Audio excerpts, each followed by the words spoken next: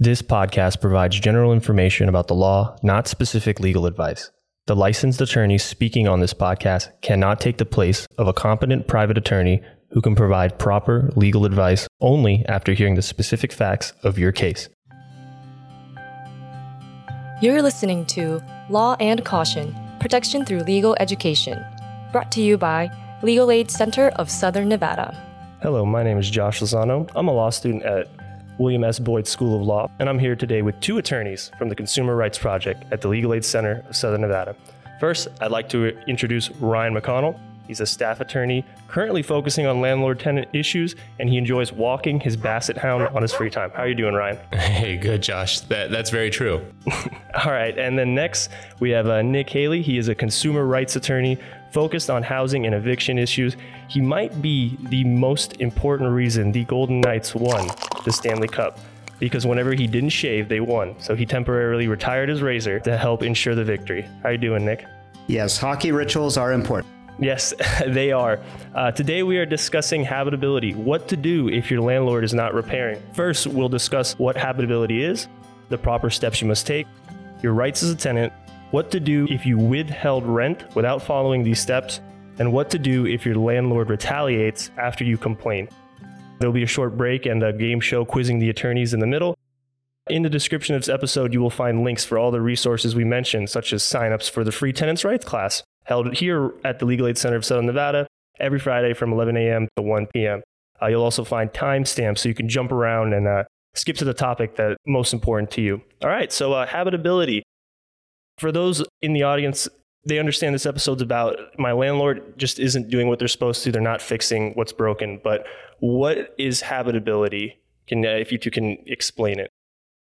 Ryan, you want to start? Yeah, I'll go ahead and start with that. So habitability is essentially, in so many words, it's what makes a property suitable to live in. And I was trying to say it without saying it's what makes a property habitable, but it's what makes it suitable to live in. So your general idea is everything is functioning, all the appliances are functioning, there's no holes in your wall, there's no toxic mold, you have air conditioning, and this goes into the essential and non-essential habitability issues, but you have air conditioning, heat, a working stove, an oven, everything that a reasonable person would expect to have when you're renting an apartment or a house. And about habitability, so you touched on it a little bit for the audience. What's the difference between essential and non-essential? Why does that necessarily matter? I would say essential services are a subset of habitability. They fall under habitability, but essential services are things you just can't live without for any length of time. We're talking about running water, hot water, air conditioning, heating, a locking front door, those things that you just can't live without for any length of time. Okay, so as an example for the audience, would a leaking roof be considered essential, non-essential? Most likely that would be non-essential. That would affect the enjoyment of the house. Potentially over time it would create mold issues, potentially. It isn't something where you wouldn't be able to live in the house. This is late June in Las Vegas right now. We've been fortunate so far, but we're about to come into 100-degree weather. Air conditioning is an essential issue. You don't have that, you could be at risk. During the winter, heating.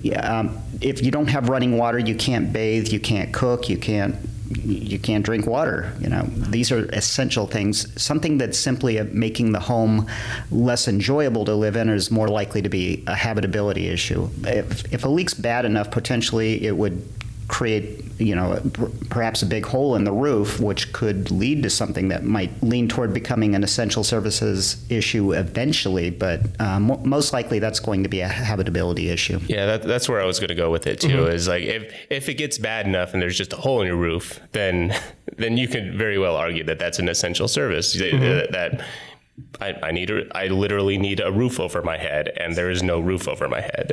When I got the place, I didn't think it was going to have a skyline. Right. Yeah. A skylight without glass. Right. Yeah. So that's perfect. So for the audience, if you have an issue and you believe your landlord, it's something that they need to fix, you need to decide whether it's essential, non-essential. You can actually look this up. To make it a lot easier, you can just click on the link below to the Civil Law Help Center. They actually have a list of it. But all right, so what do I do if I go to my landlord and I mention this and the first thing they say is like, well, that's what you have renter's insurance for? Well, to start, when you say go to your landlord, it's important to discuss how you go to your landlord. If you have a habitability issue, it's fine to call your landlord. I would, however, recommend that you document your contact with them should things go wrong later. If this becomes an issue for the courts, you're going to want some sort of paper trail to show that you did reach out to your landlord, to show what you discussed with your landlord. Otherwise, it's possible that nothing will come of it if you don't document. You need to follow some steps to show that you've not only reached your landlord, but to show what you discussed with your landlord. You can send an email, you can send a letter. Some people have sent text messages. The statute refers oftentimes to, mailing a letter, but I have found in court that even emails and text messages can have merit in court. You just need some sort of trail to show what you actually said to your landlord. Yeah, and that includes a lot of, especially corporate landlords now have these maintenance portals or all-encompassing portals that you pay your rent through. Your lease is attached there. You're able to make maintenance requests or other requests there. And so if that's the way the landlord has it set up for you to make these types of requests, do it through the portal. You'll oftentimes get some kind of email confirmation, and that'll leave the paper trail that Nick's referring to. All right, so quick summary for those at home. Our two attorneys always advise, make sure to have a paper trail when you go to the court so it's not what you say versus the landlord. Like Nick was saying, you can use text. Ryan was saying if there's a portal, make sure to use that. Let's just say that we, for the sake of this example, we brought it up to the landlord. Now, how long does the landlord have after being notified, proper notice, do they have to fix this issue? There are statutory periods. To some extent, you do follow the statutory periods. It's 14 calendar days for a habitability issue. For an essential services issue, AC, heating, running water, it's 48 hours after you've provided written notice. There is a practical element to it, though. There are some types of issues. For example, mold. You're probably not going to be able to resolve a mold issue within 2 weeks. So there is going to be a practical component to this where you have to consider, are they taking steps to fix the issue? Yeah, the landlord needs to make a good faith effort in trying to respond to it. And we've seen this not only with mold issues, but with some essential services such as AC or heat, where especially in those really hot summer months or the winter months when it gets cold and a furnace breaks down, then getting an HVAC repairman out to fix the AC or the furnace, even if the landlord's doing their best to get someone out there, it may take more than those couple days. So what's the landlord doing in the meantime? Are they keeping you updated? Are they providing you with some type of temporary fix, some portable air conditioning unit to keep you cool or some portable heater?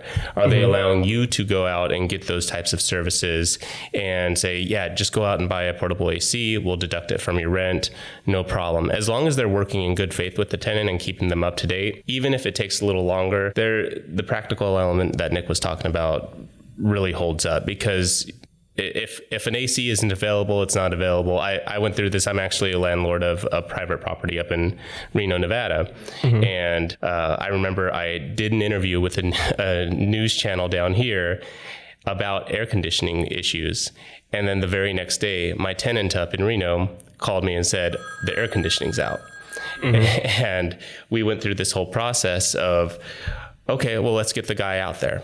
We got the guy out there. They made a fix. The fix didn't hold. And so my tenant calls me again. And it ended up that the AC unit needed to be replaced.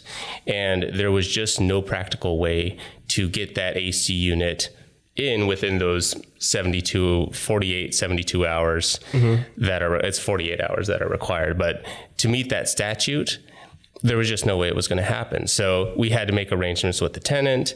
Luckily, they were able to get a swamp cooler in there to keep them cool. We deducted an amount from their rent once everything was said and done, and we were able to get it fixed. But so as long as a landlord, not holding myself out to be the perfect landlord, but as long as a landlord is taking those proper steps to resolve the problem, they'll be upholding the statute.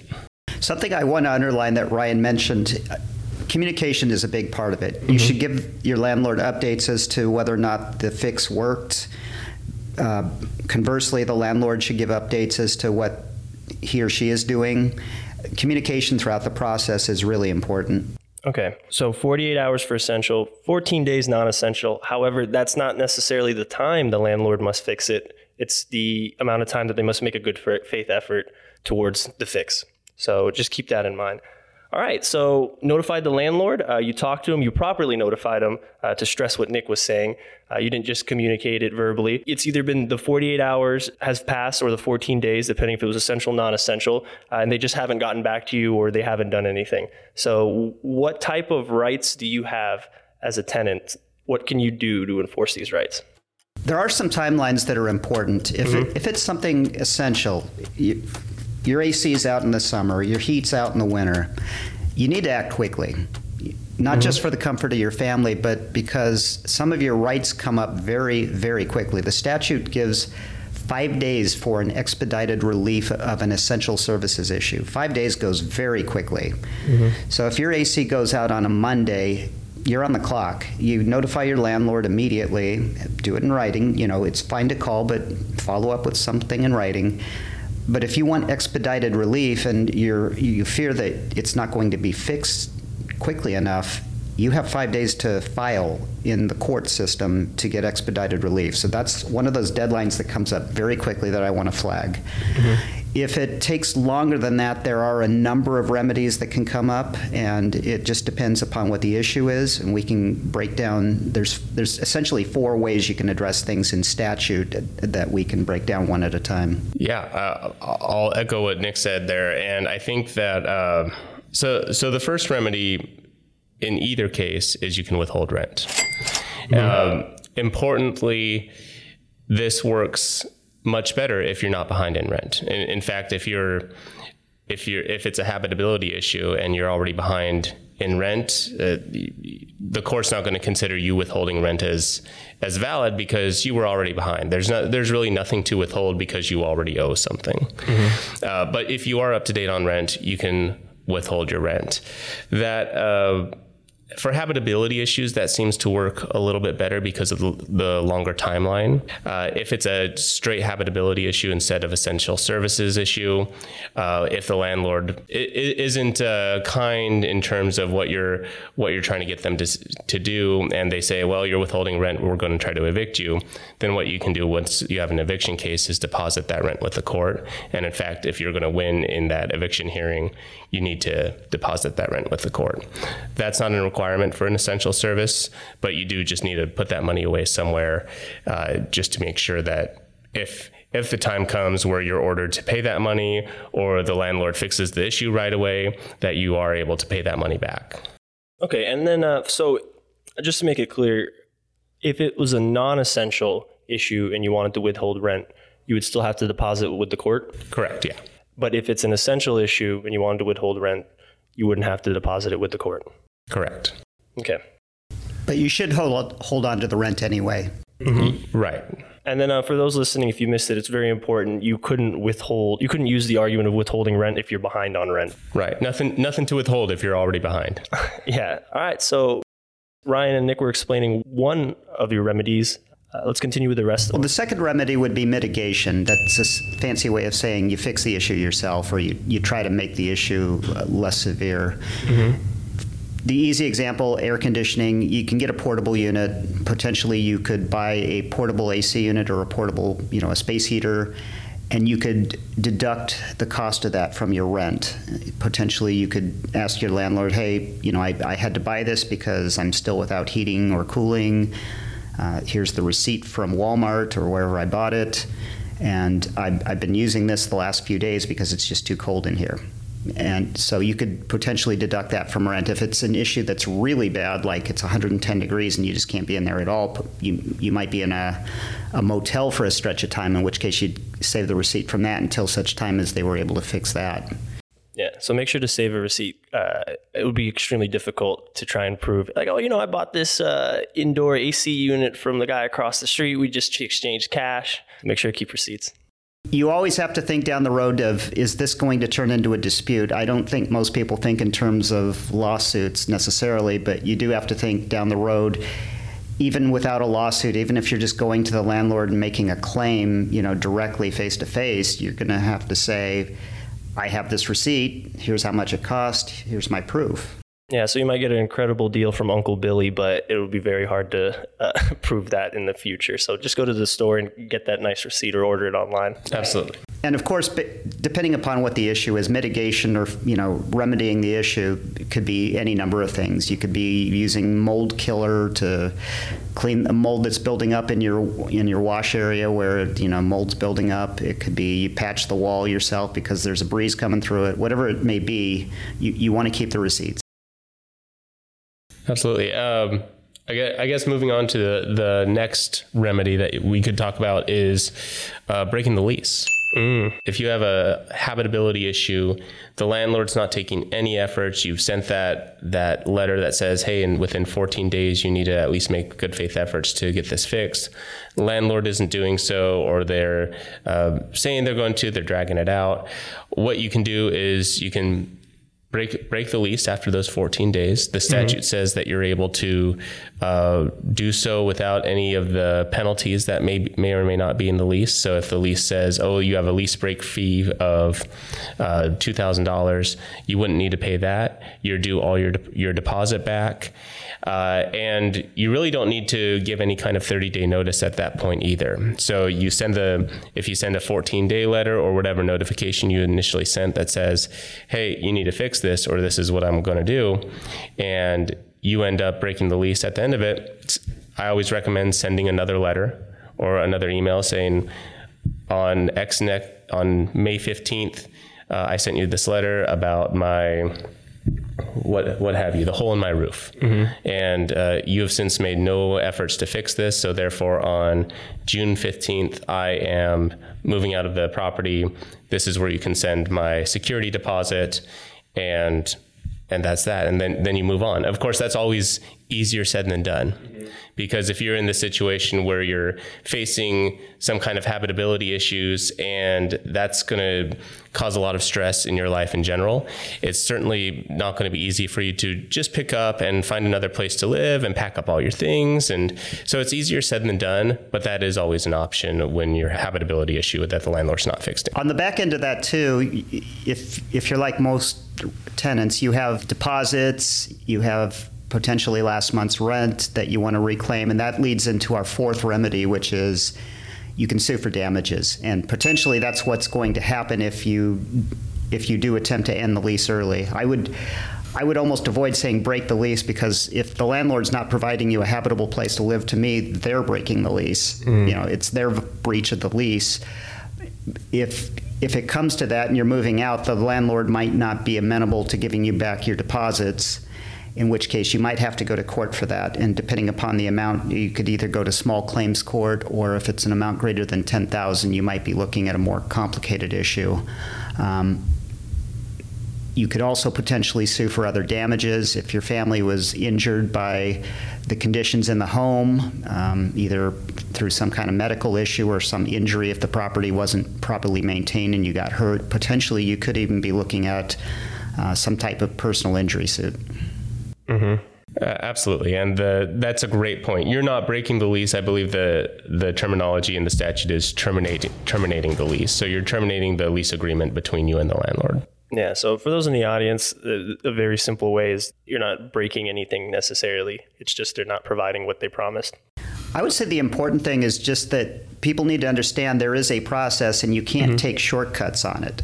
You do want to document, you want to save your receipts, you want to communicate effectively with your landlord. You want to make sure they understand what the issue is.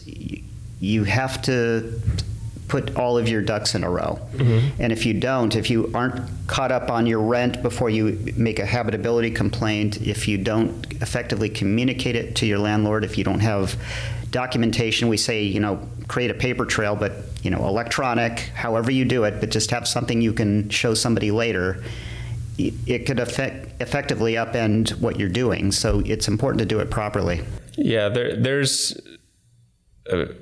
we've probably lost count of how many tenants we've seen, whether they're coming into our office or we've observed them in court, trying to use these habitability defenses to evictions. And because they either didn't communicate with the landlord about the issue properly, they may show the court pictures of just deplorable conditions in this property that the court will say, well, this is awful. But if they never notified the landlord about it, don't have documentation of it, did not deposit rent with the court for the habitability issue, that's a really big one, where if the court doesn't see that the rent is deposited with the court, regardless of the circumstances, the defense isn't going to win in that instance. Yeah, and there's certainly a little leeway on certain issues. For example, it doesn't have to be paper, it can be electronic, and sometimes the amount of deposited rent can be in controversy, so sometimes the landlord might claim a different amount from what you do, but you do have to at least substantially try to comply with all those things. And just the documentation is really important. You have to approach this like you're going to have to come back 6 months later when you've forgotten all this stuff and present all of this in a way to show this is what it actually cost me. So just remember, all those you listening, you might have an argument based on principle because your place might be horribly taken care of. But if you don't take the steps that these two attorneys brought up, then you won't have an argument legally. So make sure to document everything and give proper notice. And go to the Civil Law Help Center. There's going to be a link in the description that has all the steps on how to follow this with pre-made fillable documents, like how to notify your landlord. And right now we'll take our break. Navigating through court can be intimidating. The Civil Law Self-Help Center is here to help. Located in the Regional Justice Center in downtown Las Vegas, we're open Monday through Friday, 8 a.m. to 4 p.m., providing free legal forms, information on court rules and procedures, and community referrals. We can assist you with questions on small claims actions, landlord-tenant disputes, and protection orders. Remember, while we can't provide legal advice for your situation, we're able to provide legal information. Our mission is to increase informed access to the legal system for everyone, regardless of income, assets, or citizenship.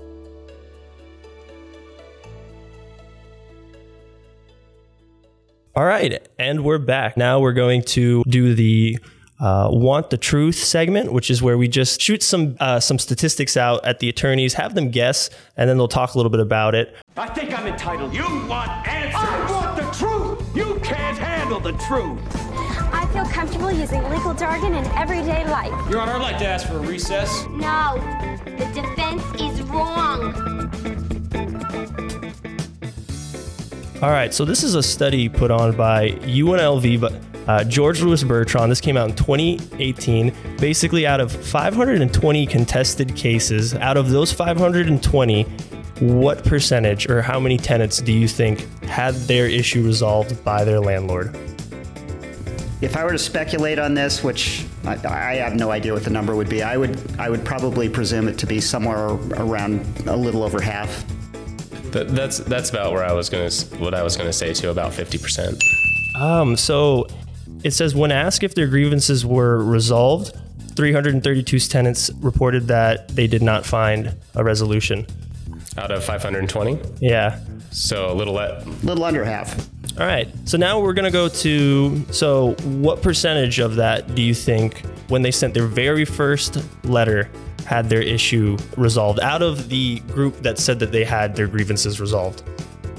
I would presume that to be a low number. I would expect that the first letter probably didn't elaborate on the issue sufficiently to resolve it.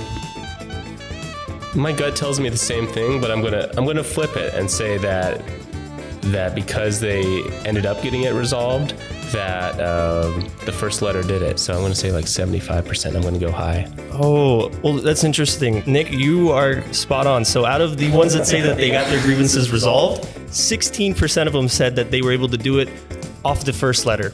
So like what Nick was saying, massive percent probably was not clear on the letter or they didn't send it properly. But if you do what these attorneys say, you might find yourself as part of that 16. Well, once again, I'm too optimistic. I think some issues are a little more complicated than can be easily summarized in one communication anyway. It typically involves a dialogue, and sometimes you got to send a technician out to see what actually is the issue with the system that failed, or sometimes you have to dig into walls to find out, do you have a leak? Does your neighbor have a leak? So I think that's natural that it would take more than one letter. That was just to get you guys thinking, but now we'll continue with the rest of the show. So we'll pick up what if I withheld my rent without depositing with the court? Or what if I was behind on my rent and now I might be possibly facing eviction? What do you two have to say about that? Potentially, you're upending your defense. Mm-hmm. You have to follow the steps. If you don't follow the steps, you're going to lose, at least in court. Maybe you resolve it a different way, but if you're going to use the court system, you have to follow the statute. If you are behind in rent when you begin this process, it's just not going to work in the courts. There are a lot of ways to resolve things without the courts. If you have a good relationship with your landlord, you should be talking to them early and often to try to find something that works for both of you. A lot of landlords don't want turnover. The home sits empty for months. If you're otherwise paying regularly, they probably just want their rent, to where if they can resolve something fairly easily and keep you in there and not have to find a replacement for you, they want to do that. So if you have a good relationship with your landlord, it's probably best just hash something out before it even gets to that stage. If you don't, and you have to think more defensively, you have to follow the process. Yeah, and if you're just unable to follow the process and you're not able to work with your landlord like Nick's suggesting, which happens in a lot of cases as well, you really just want to focus on taking the least bad option. So in a lot of instances, you're living in a place that's uninhabitable. You don't like the conditions. You're facing an eviction and your defense is weak or non-existent because either you were behind on rent or you didn't deposit it with the court or for some other reason. Well, you still have the option of moving out of the property before the eviction hearing. And as long as you're out of the property before then, there's nothing for the court to adjudicate, because in Nevada, at least, the summary eviction process is only about possession of the property. So as long as you're out of the property, you get away from that situation that you're in, regardless of whatever habitability issue it is, and you avoid an eviction on your record. So while that's not going to be the ultimate solution that you would have wanted, that sure, the landlord is going to be in the wrong with this. They didn't do their job, but because you didn't follow that process, it's going to impact you negatively anyways. So a lot of times we do have to counsel tenants to take that least bad situation, and if they're absolutely able to, move out of the property before any kind of court hearing. To the extent possible, I like to give people just a practical view of their circumstances. Oftentimes, you're in housing that needs a lot of work. Maybe the landlord is cash poor. We often don't know what their situation is, but if a home is in bad shape, it might be possible that the landlord needs to do a lot of renovation, and that might involve you finding another place to live because the property is just that much of a mess, and it's just not practical for them to do what needs to be done to make it a habitable place to live. Depending upon the circumstances, a habitability issue can go any number of ways. The example of a cash poor landlord is more common than people realize. Oftentimes, a home's inherited by somebody, or it's somebody who's had the home a long time and has used it as passive income in their retirement. They might not be in a situation to do what they need to do. They might not be suitable to be landlords, and the issue you present to them just makes that clear. And in those circumstances, just understanding where they come to the issue points in the direction of where you need to go yourself. Oftentimes they're just not going to be able to resolve the issue, and maybe breaking the lease is the option, or terminating the lease. It's important to understand what you want to see happen versus what is practical to see happen. Yeah, and then for those of you that are going to heed the advice of, maybe I should try and leave early before the eviction, make sure that you can prove and argue that you actually did move out. It would be hard to prove that if all your stuff is still there and you tell the court, yes, I did move out. All your beds are there, your dog is there. So make sure, and this would be a great opportunity to consult an attorney, check out any of the free classes and resources. Is there anything else you two would want to add for the audience? You made a great point there, Josh. Simply not physically being there doesn't mean you moved out. You got to say something. You got to say, I'm not coming back. Mm-hmm. Here's the key. You can dispose of what's left in there. I'm not coming back. That is an important point to make. So I'm glad you brought that up. Yeah, and of course, get your pets out of there. Mm-hmm. Definitely get your pets out of there, please. Don't leave the pets behind. But even if you don't have all of your belongings out of there, what Nick stated, where if you have an eviction hearing, you're in open court, you weren't able to physically move all your belongings out beforehand. Most of the time, if you hand over the keys in open court, the landlord needs to provide you 30 days to get your personal belongings out of the property anyways after you move, mm-hmm. after you're evicted or after you return the property. So you can turn over the keys and still work out some agreement with the landlord to, hey, I'm going to come with a truck on Tuesday to get the rest of my things. The landlord also has to, within the 5 days of the tenant turning over the property, they have to let the tenant back in to get their essential items. So that's medications, baby formula, anything that you absolutely cannot live without. The landlord needs to let you back in for that. So you can return the keys and then still go back and get your belongings after the fact in order to avoid an eviction. But get your pets out, please. Yes, please. Get your pets out. Make sure to heed the advice and warnings of these attorneys. Thank you for listening. And if your landlord ever retaliates because of one of these things, you complain and they lock you out of your own home, but you're up to your rent, there's also steps on the Self-Help Center on what you can do, which we'll probably do another episode about landlord retaliation. Thank you for listening to Law and Caution, Protection Through Legal Education. Links to helpful resources can be found in the description. Have a great day!